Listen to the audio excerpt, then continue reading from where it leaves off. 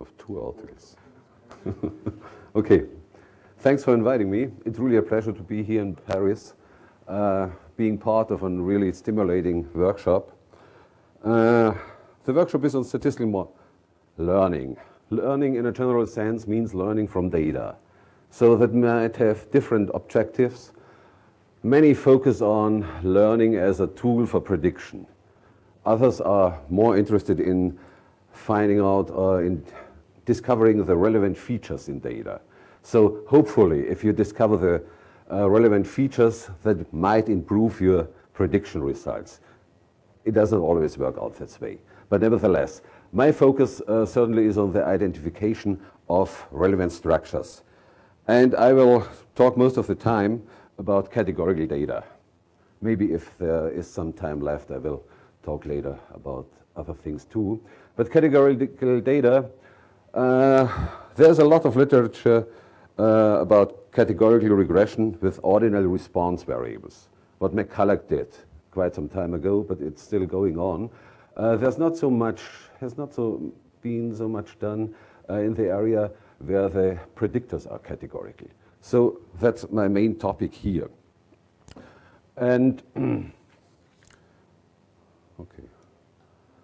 The framework I'm working in is we want to specify the mean, the value of a response variable given covariates, and in this setting where the mean is determined by a transformation function h, and in eta I you have all your predictors. Of course you can do it the other way around, transform your mean value and you get the predictor on the right-hand side. It cannot always be done. What we saw yesterday in single index models, or sliced inverse regression, this transformation function is not invertible because they do not care for this transformation function to be strictly monotone. So, but I think it's most of the time it makes interpretation, and that's what I'm really interested in, easier if you have a transformation function which can be inverted. So you have a lot of choices to make when you have a model like that, even when there's simple cross-sectional data. What is the appropriate link? Often it is chosen simply by convenience, take the canonical link, but it might not be the best way to do it because it might influence your parametric terms in the parameters. What most of the people are focusing on is how to specify your predictor. You can do it in a simple linear way, simple linear model. You can put in an additive term with unknown transformation functions. You can use some varying coefficient terms where some other variables determine the effect of one variable. Anyway, in particular, if you have a lot of predictors, what really is needed, selection of predictors, or with the complex modeling you want to fit, you need some regularization, meaning feature extraction and things like that. So, what happens for categorical predictors? You can, in your predictor can also include the set variable, might be some metric variable which enters in a simply unknown functional form. But what one is doing most of the time is you specify it as a linear predictor with dummy variables.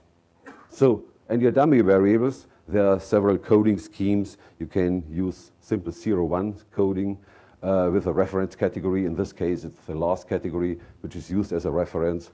Or you use effect coding, which in effect restricts your parameters such that they sum up to 0. That's what's usually done in analysis of variance. But what is happening is, for each categorical variable, you have with k categories, you have k minus 1 parameters to estimate. So if you have 10 categorical predictors with 6 categories in each, so you have already 50 parameters to estimate. And that often causes problems. If you have a simple linear model, Most of the time you can estimate, but the estimates will not be unique. If you have a binary response, then often the estimates won't exist because the parameters go to infinity, and then you're starting again your analysis. You're looking at your data, okay, should I collapse some categories, which ones, and try again. So that's really a problem if you have categorical data. You have too many parameters to estimate most of the time. A simple example of which I will use is the Munich rent data. Munich has 25 districts, and what you see here, it's not so good to see, is the mean rent in all of these districts. I don't know about Paris, but it should be pretty expensive here too. Then I can tell you Munich is a strong competitor. It's really expensive in Munich, given the salary. So the dark side, it's really in the inner city. That's the most expensive part, and then you go out. So if you, of course, when you're looking at the monthly rent per square meter, you're including several other variables. Decade of construction, floor space, and so on. But one effect is you want to evaluate which districts are really different, and what is the effect of the district on your monthly rent per square meter. Good. For category predictors, you should distinguish at least two cases. Either you have nominal variables or you have ordinal variables. In nominal variables, the categories are simply labels. So a permutation of these labels should yield the same results. If you have an ordinal predictor, then if you get the same results for any permutation of the categories, then you have not used your ordinal scale. So that would not be the right thing to do. What one has instead is, what you want is palindromic invariance. So if you reverse the ordering of your categories, you should have the same. But that's the only transformation which is allowed. A palindrome, usually it is used in language. It's a word you can read forward and backward, and it means the same. So in English, rotator is a palindrome. In French, I don't know a lot of French. Radar? Radar, right. Or non. That's a very simple palindrome. So anyway, you want to get the same if you reorder just your categories. Two questions are really of relevance. First, you want to know which of the predictors are really relevant in your data.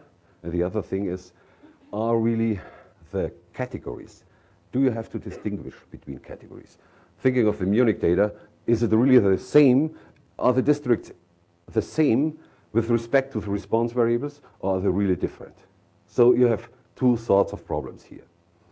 And of course, it's relevant because you want simple models if you want interpretation. You don't want to fit a lot of noise, because that makes interpretation always very, very hard. Let me start with ordinal predictors. You have a linear term, and you use the category levels 0 up till k, and 0 is the reference category. So you set the parameter on the reference category simply to 0. That's easy, of course. Okay, so if you have ordinal predictors, one device is you want your parameters, because you have neighborhood information, you have some sort of distance, you want to vary them, you want them to vary smoothly across these categories. That's one concept here. What are social scientists, econometricians, and many of them, most of the time, what they are doing is fitting simply a linear model. Because these are numbers, so why not fit the linear models?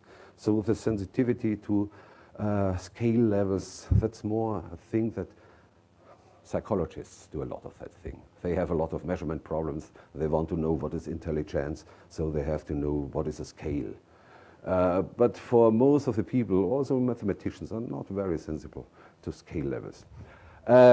When you fit a model, that's quite different. You have a binary response. Either you buy a cheap product, a cheap coffee, or a really branded product. So, and these are three ordinal category predictors: age group, social class, and monthly income. This is a little bit messy. For social class, of course, the probability of buying a really branded product goes down across these social classes. But for monthly income, it's very strange. If you fit a straight line, it's just a small increase what you get across these categories. But if you look at the simple estimates without any restriction, you see it seems to work like that. You have a lower level for the lower income groups and a higher level for the higher income groups. But there's some increase here, but not this linear straight line. So that's definitely not the best thing to do. So how do we get smooth parameters across categories? What one can do is penalized log likelihood. So you use a penalized log likelihood. Okay, this is a least squares estimate for the simple linear model, but it's the same for all of them. And you put a penalty term in it. The penalty term is structured like that, that you penalize the difference between adjacent categories. So that's simply what is going on here. The difference between adjacent categories, and you can put that in a matrix which produces your differences. And the nice thing is your term is a quadratic form. What you get in the end is a quadratic form as a penalty term that makes things easier. For the linear model, you get an explicit estimator. Of course, with this matrix omega in it, and lambda is the smoothing parameter. If it's 0, you get the old maximum likelihood estimates. If you use it in a GLM framework, of course, you have to do an iterative estimation procedure, but it works the same way. Bias variance, you can look at the bias. In this case, you can write it explicitly down. The bias depends on the true parameter beta, while the variance does not depend on beta. But to look at what is happening, this is just some simulation for two ordinal predictors. In one case, it's an increase, in that it's an increase and then a decrease. What you get for the mean squared error, if you use the simple maximum likelihood estimate is a straight line. If you use a penalized estimator, then here you see the penalization parameter. Of course, if it's 0, you get the same value, but with increasing bias and decreasing variance, the mean squared error is like that. So you have a lot to win over a wide range of lambda parameters. This is 2, and it really goes down to about 0.5. Same in this case. So there's really, the mean squared errors are definitely better if you use some smoothing in that device. Okay, another example, that's a problem, chronic widespread pain. In Munich, there's a group at the medical department which is working on these chronic widespread pains. It's not so clear what this concept really means, and in cooperation with the World Health Organization, they want to evaluate what is happening here. And in particular, what is considered is the International Classification of Functioning, this ECF. This ECF is 1,400 ordinally scaled factors, what you have to consider. So these scaled factors, they vary. They have 9 to 5 categories, something like that. That's definitely too much. The scale factors are like this. You have, in walking, you have no difficulty up to complete difficulty. What they, in a first step, selected is 67 variables. They call it categories, but it's rather confusing to call it categories because for a statistician it's a variable. But that's still a lot to fit for data, and of course nobody wants to answer 1,400 questions. That's out of the question. But in particular in social science, you have a lot of questionnaires, and you have a lot of categorical data with an ordering in it. So just some examples here. What we did is this 67 variables, that's the core set of functioning, and it's what is the effect on some quality of life score. Because this is really the physician does the evaluation here and the subjective quality of life. How does it depend here? We are looking at just two factors. Walking, of course, quality of life is decreasing if you have difficulty with walking. And this is just for different smoothing parameters. Okay, because 0 is your reference category. If you're really strongly penalizing your fit, then you get a straight line, but otherwise you get all these things. The other factor is social norms. That's scaled in a way like that. -4 means social norms in general makes life harder for you, or social norms makes life easier for you. So it was a little bit puzzling because if you think of the response as a quality of life score, people which think it makes life easier or life harder have lower quality of life scores than if they think social norms have no effect. So they are not so important for me. That was a strange result, but nevertheless. What we did now is just smoothing across ordered categories. That was not selection of variables until now. How can we find selection of variables? There's something around the group lasso. Yuan and Lin and the Zurich people did a lot of asymptotics for it, when I remember right. The group lasso uses a penalty term like that, and they are using the L2 norm. The DF is just adapts for the number of parameters you have in it. And that works in a way that it enforces the selection. Beta J is just all the categories, all the parameters linked to variable J. So they are selecting the whole parameter or not.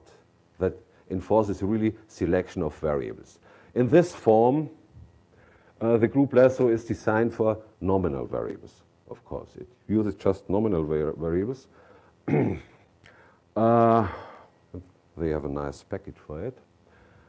If you have ordinal variables, you want to use the ordinal information in your data, but it's rather simply done. You have to transform your original parameters.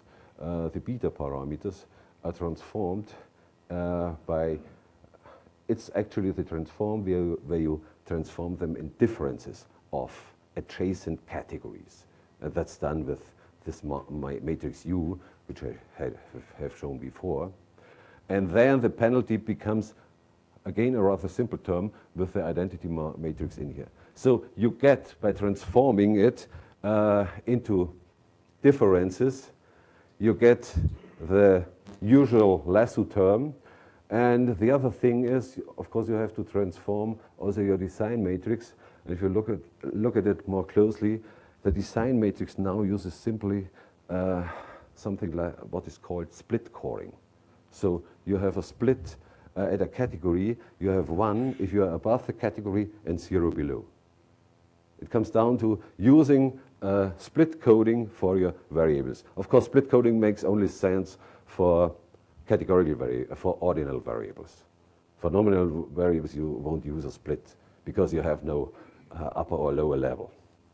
And by transforming it in that way, you can use this simple group lasso.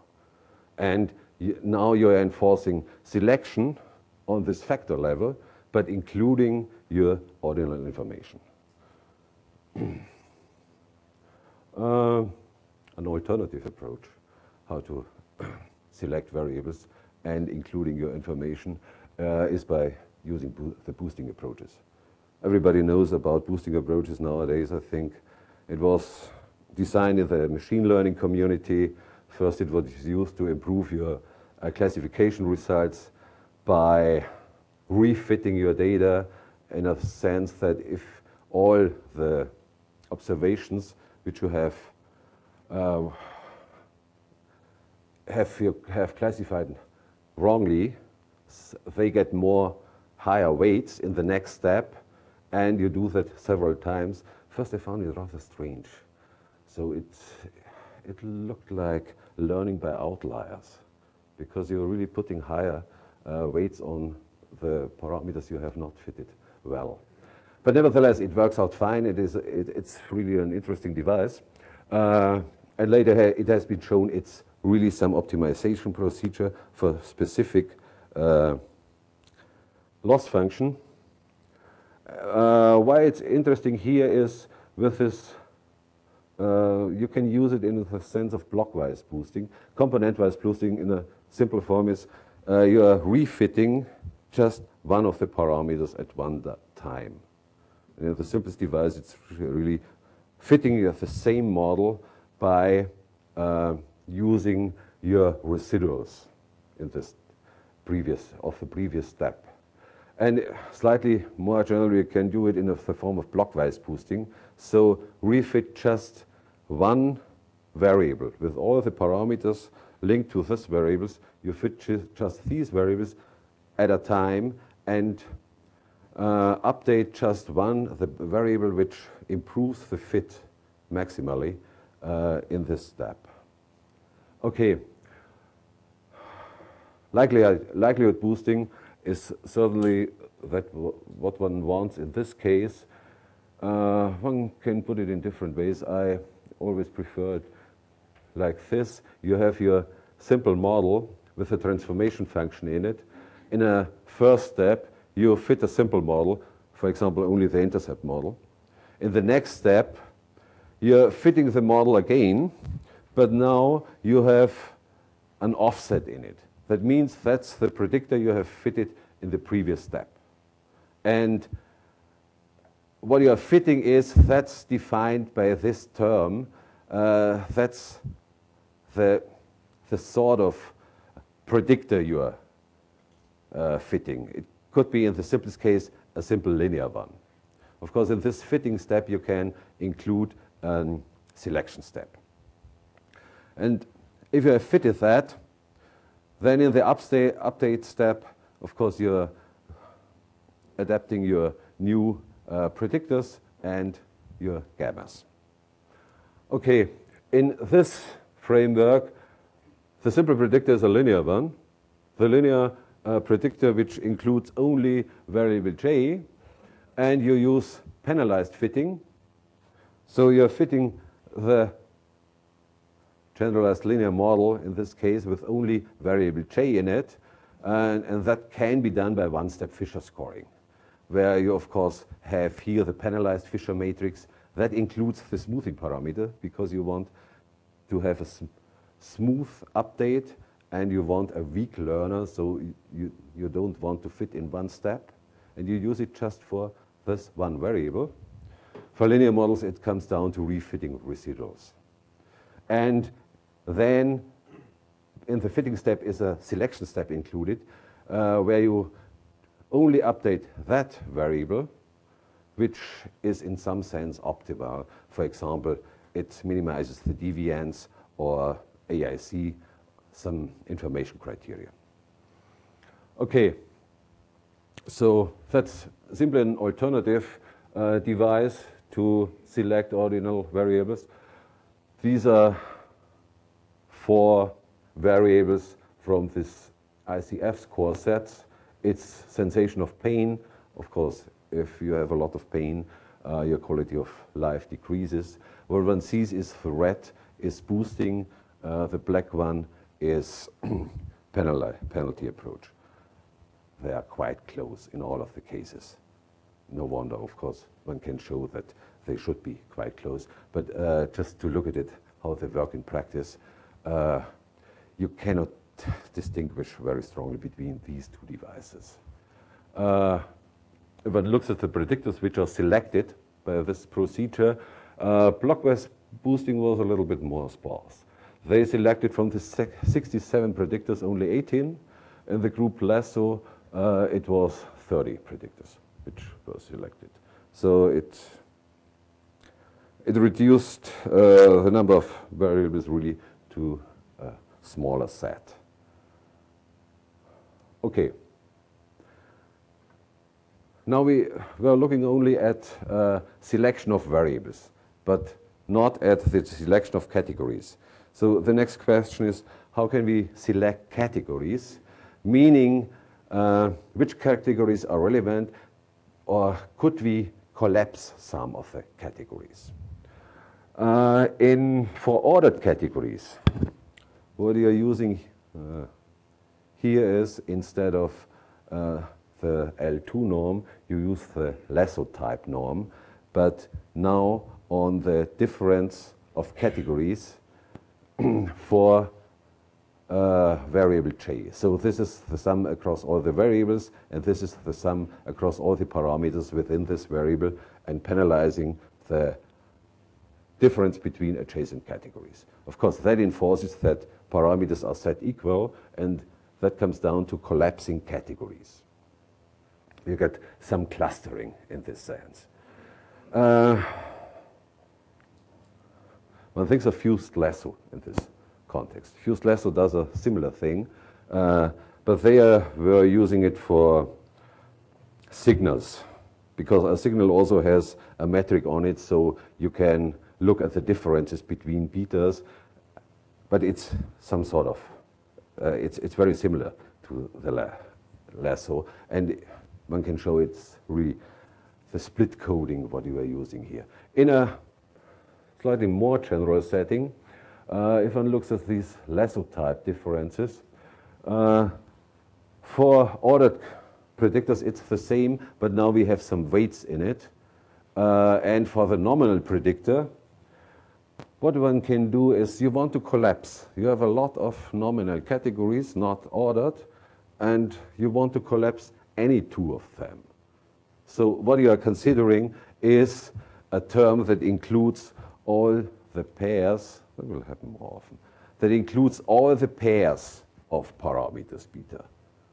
And that enforces really collapsing them. It was really strange when early in 2009, when we were working with this penalty and were about to finish our technical report, we saw that Bondel and Reich did the same thing, but in an ANOVA framework. Okay, they were really focusing on ANOVA. We were focusing on selection of categories and clustering. The weights include two things. First, you have a weight on the observations, because different categories have different observations, but that's not the really influential thing. One can neglect that in a first step. The more interesting part is the differences between, in this case, the least squares estimates. So you adapt your penalty by using least squares estimates or another estimate which is consistent, and it shows up in the denominator. So if the parameters are not, if the difference is 0, what is happening here is if you have many observations, the weight in the denominator tends to get to 0, so you get a very, very high weight on this term.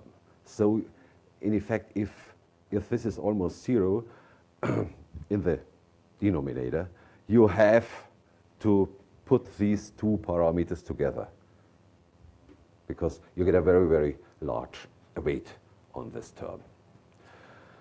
So that really should be included.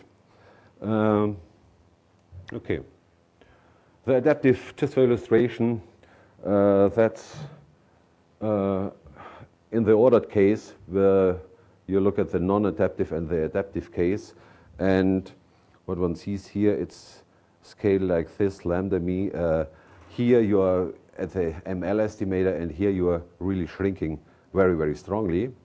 And here you see these clusters of together. These were actually in the true structure, not distinguished, and they go together if the shrinkage gets stronger. But for the adaptive case, this is much more stable across the smoothing parameters.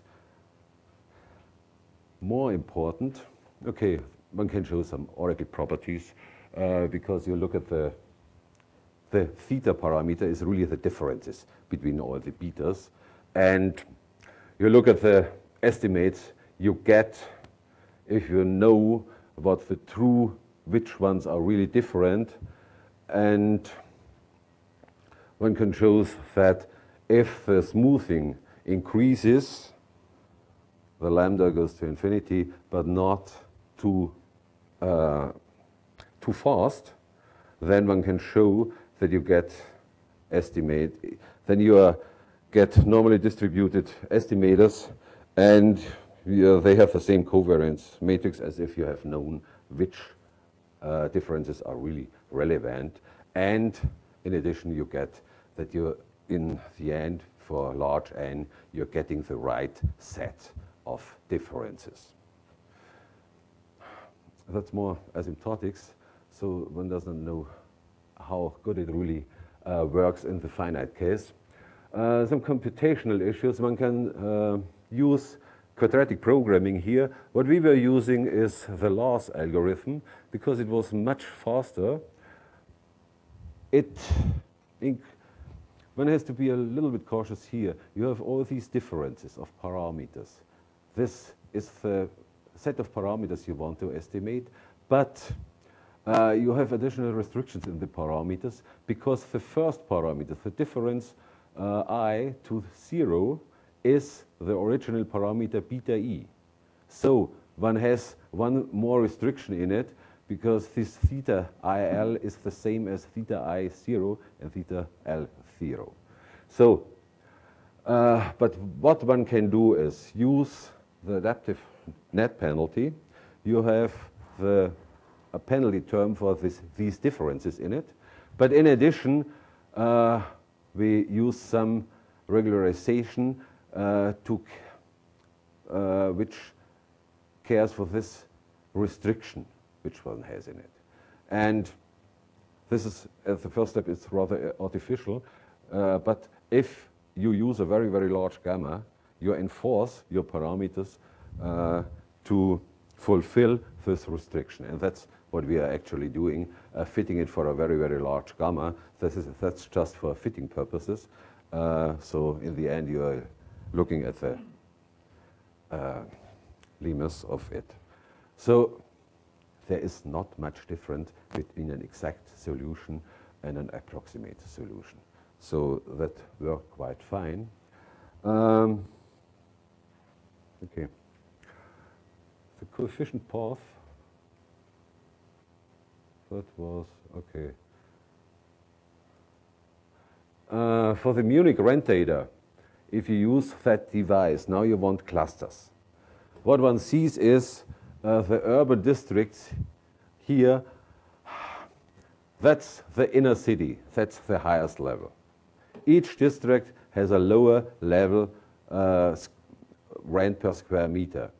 And what one sees is really these districts, they are not really different.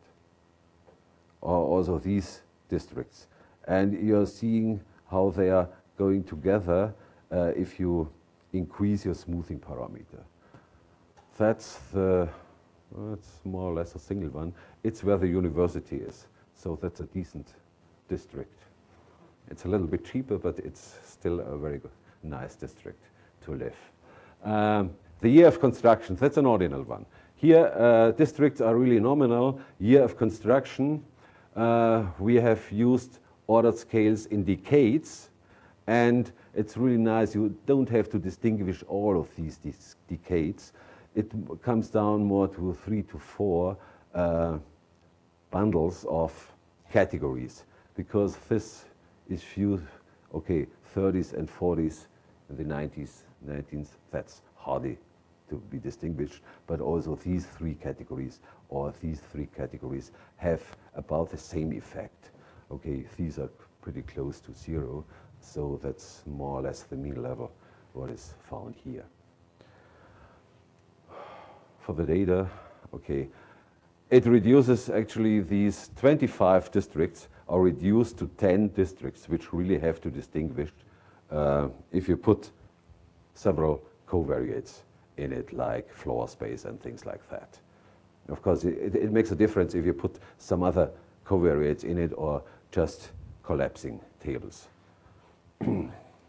Okay, some numerical experiments. How well does this thing work? That's more or less a 2 cross 2 cross 2 device where you're varying nominal and ordinal variables. Number of levels is 4 or 8, and the true dummy coefficients are relevant or not. Here you have clusters, or they are 0. And one wants to compare simple ordinary least squares or the standard version or the adaptive version. So this is really in the finite case. And what we are looking at here is the adaptive version. That means you have the weights in it, and with or without refitting. Refitting means that if you have selected your categories, then you do one step of refitting, meaning one maximum likelihood estimator. The important thing is, can you improve by using just one step more? You can improve upon your mean squared error, but the selection seems to be already done. So it's really important here, the selection of the smoothing parameter has to include the whole procedure, selection and refitting. Then, if you're looking at a good smoothing parameter, that really includes the selection of variables. And what one gets is, okay, one wants to look at the mean squared errors and prediction accuracy in a new data set. And what one is interested in false positive rates, false negative rates. They refer to two things. False positive rates is a variable is not interesting, but you have selected it, or a difference is not relevant between categories, and you have selected it. The same for the false negatives rates. Always referring to variable selection and clustering within variable selections. And if you look at the numerical experiments, okay, the mean squared error in prediction accuracy, ordinary least squares is worse in for both measures. What is always better is this is the adaptive with the weights in it. This is the standard procedure, and this is adaptive with refitting, RF, and standard with refitting. So what one sees is, it's about the same here, the ordering. The refitting works better than the standard procedure, and the adaptive is always slightly better. The adaptive is always slightly better than the standard procedure. So it seems like this is the best thing to do, to use your weights in it, be adaptive, and do some refitting. In both cases, it is better. The real surprise was if you look at variable selection. The false positive rate, if you use maximum likelihood, of course, they're selecting all of them. Nothing is set to 0, though the false positive rate is 1. But refitting really improves the selection rate. So this is variable selection. This is selection of categories within the variables. And that's really definitely much, much slower. So this is false positive rate. That's almost not present in this case. But you get for adaptive with refitting, for both measures, you get a very, very low rate.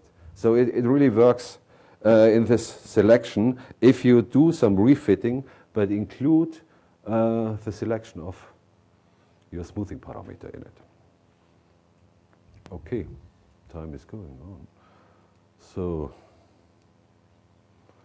yeah, that was my main topic, categorical data.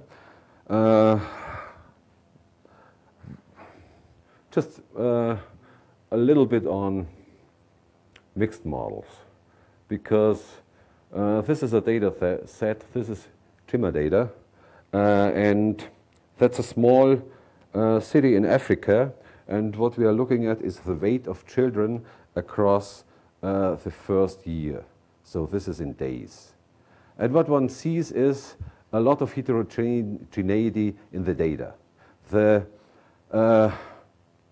birth weight is quite different for the children, and also the increase is quite different. Here's a very, very small increase, almost no increase, and here's a very strong increase. So what you want is to model the heterogeneity in data.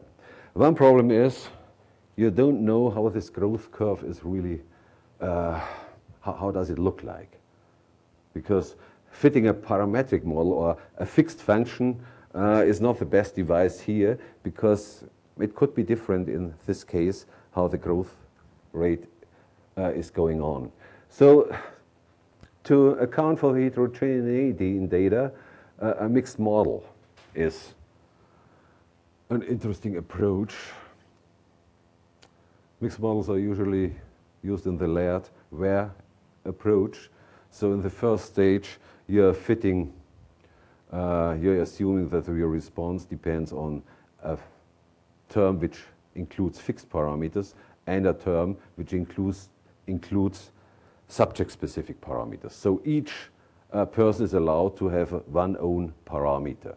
In the simplest case, here it comes down to just one parameter, just one, the intercept varies across children. But of course, it can also include the slope in a linear model. In the second stage, you're assuming, because you have as many parameters as you have individuals, so you assume some distribution for these subject-specific parameters, usually the normal distribution, but you can also use alternatives. You can give it a closed form. In a semi-parametric model, and that is what you want, because you don't know the underlying function, how weight increases across the first year. So what you're using here is not a linear term. You're using maybe some linear term in it, but what you're using is an additive term. And these additive terms, what we use most of the time is regression splines. So the additive unknown term is a sum of known basis functions. So you have parameterized your model again.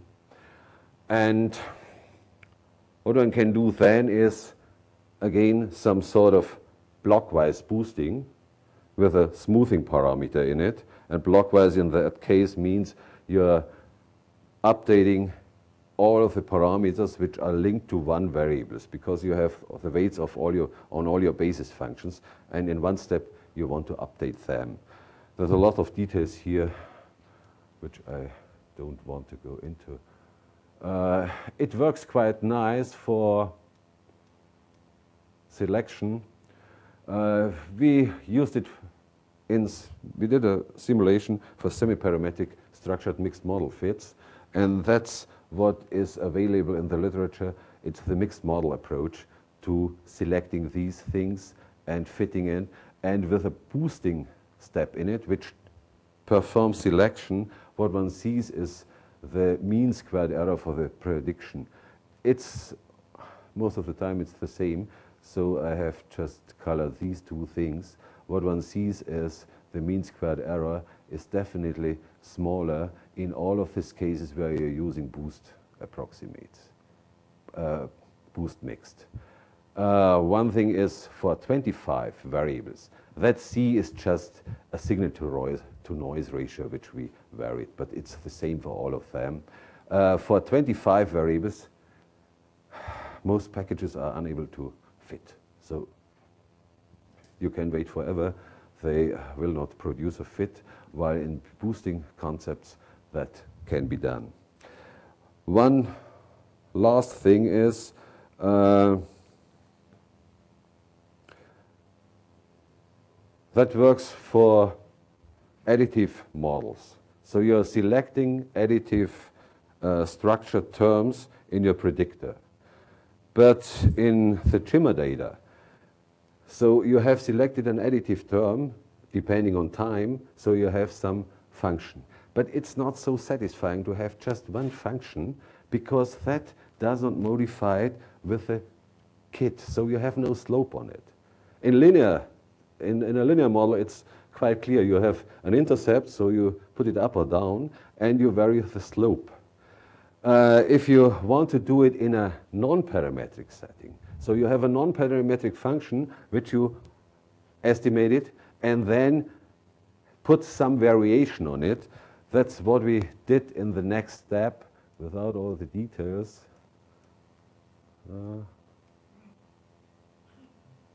Yeah, okay, that's it. What we were using is a model like that. You have a random intercept, meaning specific for each individual. You have an unknown function which you have to fit, and this unknown function also is allowed to have a slope on it, because these unknown functions, they are centered around 0. So you can put some slope that makes any function just flatter or steeper. You can do it within a boosting framework by updating correctly and using the alpha from the previous step, so you can fit both of them. Just to show you how it works in the Chimmer study, that was a data set I got from Lesafre, and he did some parametric fitting to it. There were several covariates: age of mother, gender, education level of mother, and so on. The most interesting thing is really how it varies across age, and what we found is age of children. The basic function you're looking at here is this increase across the years. The age of mother, how does it affect the weight of children? That was a little bit surprising. The youngest mother was 15 years old, the oldest was 50 years old, and it seems that really young mothers have lower birth weight, and it increases, but it seems to be rather stable. With at about 30 or 50, the effect on weight is almost the same. But by allowing that these smooth function can vary in slope, what one gets is fits like that. So you see a lot of these curves for several children and the fit. So some of them, for example, this one, it has just 3 measurements. The fitted function is just a very, very flat version of this basic function. So, and just at first sight, it seems like a rather well fit for all of these curves, just by having one basic function and modifying the steepness of it. Yankee is working in econometrics, and he was looking at auction data. So in eBay bidding, that was a specific market for palms, and he was first using it at different auctions, and you have just your bidding prices are increased at some point of time. You have a very irregularly spaced pattern, and you hardly cannot fit some curve to one individual auction. That's hardly impossible. So we tried that approach, meaning you have again a basic function, and this is modified by a random slope, meaning individual for each auction, and that's what was fitted here. And that's also, you have, I cannot see it, very well from here. But of course, that also fits if you have very, very few data in it. You get a fit, and if you have data in it, it's quite close to the data in this case. We also used it as a prediction device, fit only the first some days, and try to predict the future from that, and that worked rather well. But I think I will stop here. I don't want to talk too long. My focus really was category data. Thanks for listening to me.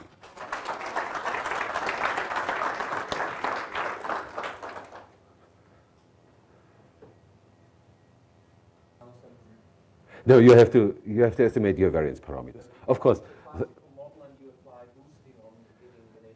Right, right. It's yeah. You have to be careful. Your structural parameters. You're using some refitting with boosting, but you in each boosting sequence you have to include one step for fitting your structural parameters of the variance. Of course. You have to do that again. Otherwise, it would not work. But is a bit harder than usual because it's a little bit harder, in particular, if you want to select to use some sort of AIC in this context. It's much harder to do, and you have a lot of steps in it, but it worked rather nice. We had 100 predictors, smooth predictors, and boosting stops at the right time, so that worked pretty nice. For category data, maybe it's for collapsing of categories. What I'm considering was main effect models. It gets more harder if you have interaction in it. If you want to select from interactions, of course you can do it. You can put a penalty on both margins of the interaction, but it gets really awful. You can done it, and of course, if you select an interaction, you also have to select the main effect too, because you want a hierarchical model. So it's a little bit, you can do it by some engineering work, but I didn't see an elegant way to do it up till now. But that's, of course, one point one should look at.